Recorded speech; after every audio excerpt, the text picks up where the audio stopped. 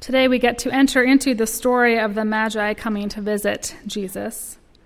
The Magi, otherwise known as the wise men or the three kings, show up in the Gospel of Matthew as a sign of Jesus' mission to save not just his own people, but all people. As we explore this story together, I invite you to hold this question in mind. What do we do when something strange draws us off the path we expected to walk? What do we do when something strange draws us off the path we expected to walk? Holding that in mind, listen now for God's word to us. In the time of King Herod, after Jesus was born in Bethlehem of Judea, wise men came from the east to Jerusalem asking, "Where is the child who has been born King of the Jews? For we observed his star at its rising, and we have come to pay him homage." When King Herod heard this, he was frightened, and all Jerusalem with him. And calling together all the chief priests and scribes of the people, he inquired of them where the Messiah was to be born. They told him, "In Bethlehem of Judea, for so it has been written by the prophet, 'And you, Bethlehem, in the land of Judah, are by no means least among the rulers of Judah. For from you shall come a ruler who is to shepherd my people Israel.'" Then Herod secretly called for the wise men and learned from them the exact time when the star had appeared. Then he sent them to Bethlehem, saying, "Go and search diligently for the child. And when you have found him, bring me word so that I may also go and pay him homage." When they had heard the king, they set out, and there ahead of them went the star that they had seen at its rising until it stopped over the place where the child was. When they saw that the star had stopped, they were overwhelmed with joy. On entering the house, they saw the child with Mary, his mother, and they knelt down and paid him homage. Then opening their treasure chest, they offered him gifts of gold, frankincense, and myrrh. And having been warned in a dream not to return to Herod, they left for their own country by another road. This is the word of the Lord. Thanks be to God. Please pray with me.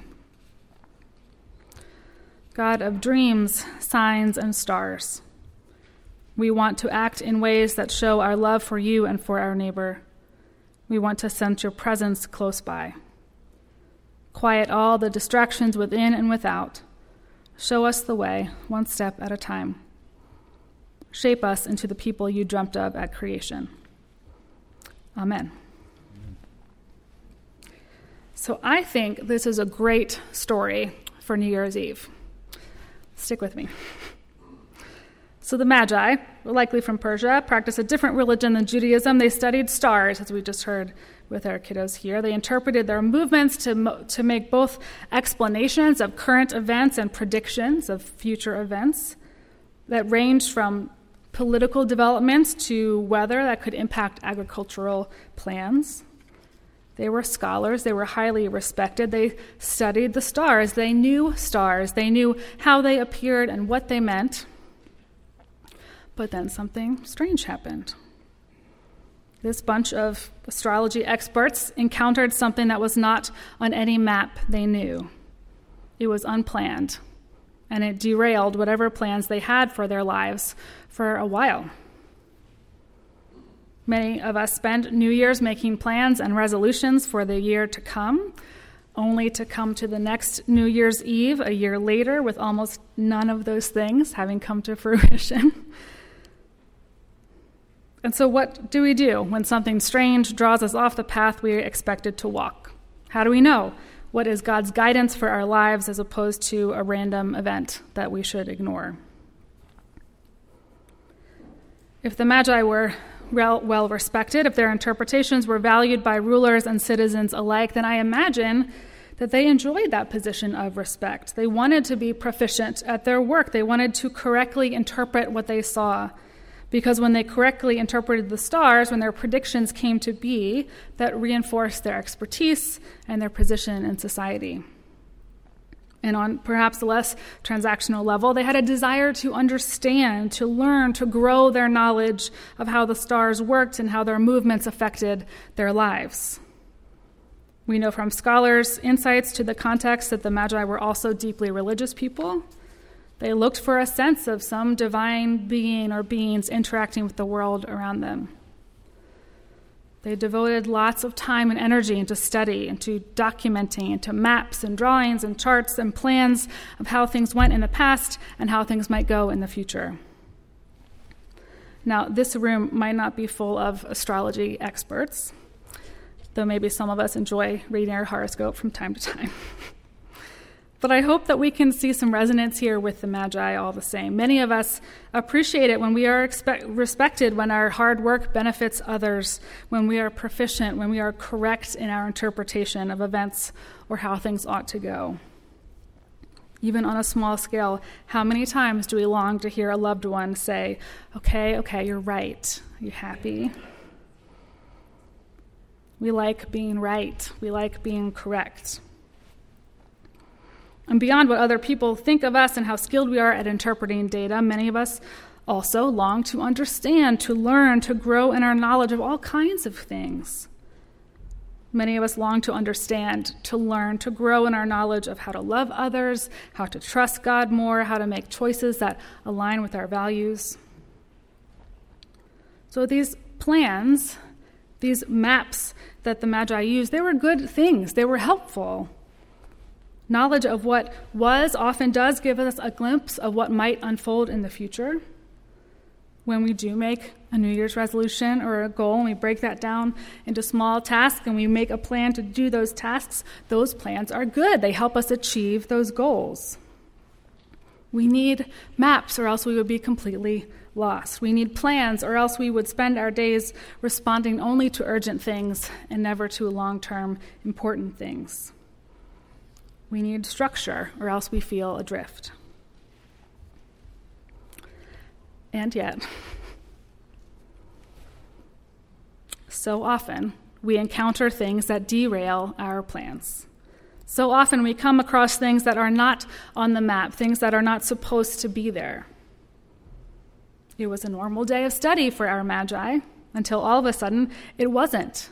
A new star appeared, a star they'd never seen before, a star that was on no map of theirs. It wasn't in any of their history books, and it was a star that seemed to move. And maybe at first this was really exciting for the Magi. There can be some great energy about something new to explore, something new to learn about. After all, the Magi were students of the stars. They loved to learn. And so they chose to follow this moving star. They left behind their typical rhythms and their routines. Maybe they thought it wouldn't take that long for the star to stop moving and lead them to something special. Context clues both in this passage and the rest of this gospel point to the Magi not arriving at Jesus' home until he was close to 2 years old. And even though our nativity scenes and our pageants kind of compress time and have them showing up right after the shepherds, it took them a long time to get there after they first saw that star.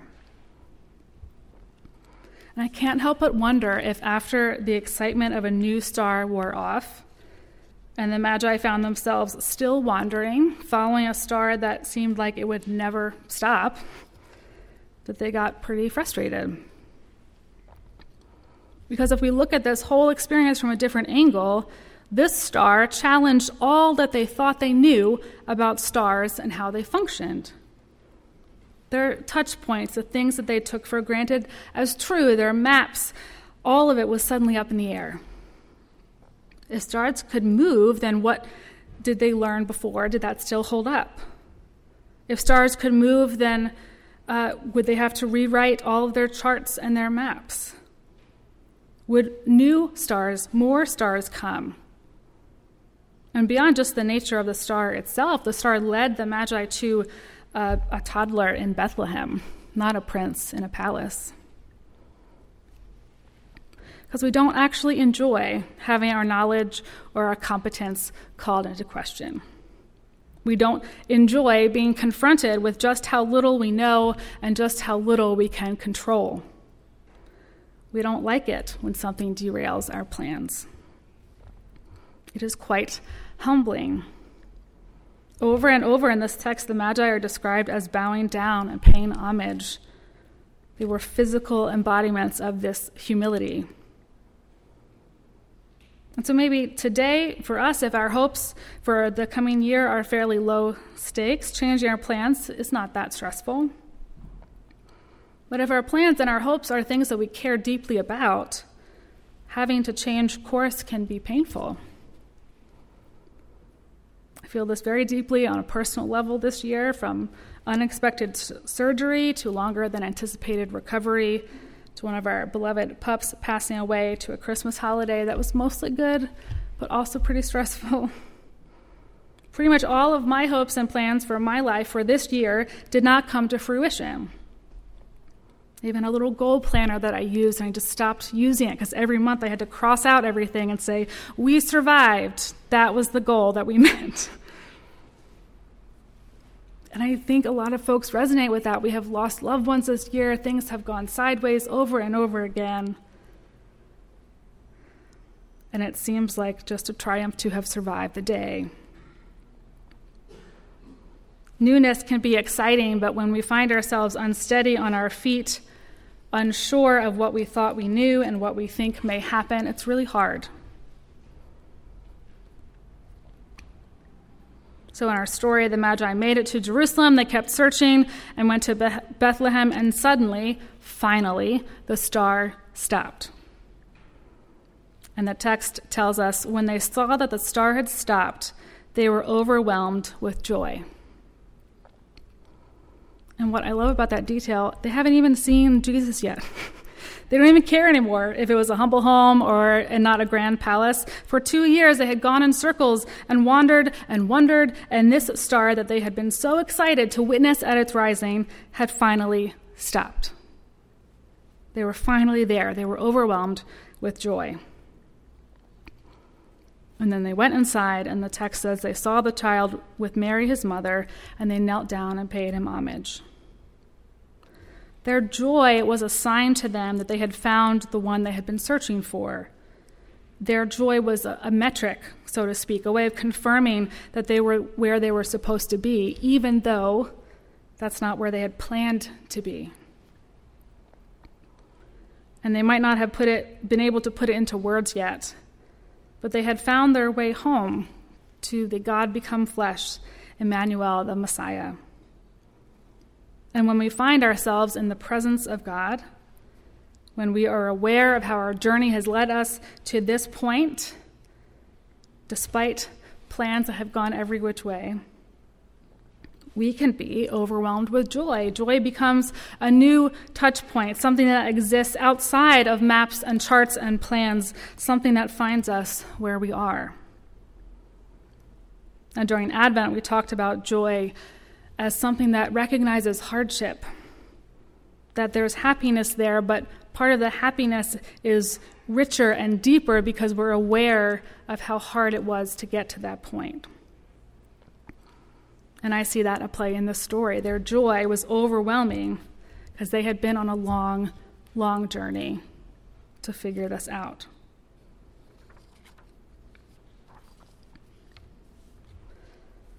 And so I think what this text is showing us today is that God rearranges what we thought we knew to draw us closer to God's very self, to draw us closer to joy. A constellation is both a set of stars in the sky, and it's also a pattern. It's a way that things are arranged. God gives us a new constellation of all of these pieces, all of these plans that have been totally shattered, and rearranges them and leads us to God's very self, to God's joy. There is a text in Romans that says nothing can separate us from the love of God in Jesus Christ. And it talks about rulers or things past or things present. And I always like to think in my head, nothing can separate us from the love of God. Not our plans that are derailed, not our failures, not our grief, not our sorrows, not our illnesses. Nothing can separate us from the love of God. Doesn't matter how many times things have gone sideways, how many circles we have wandered in.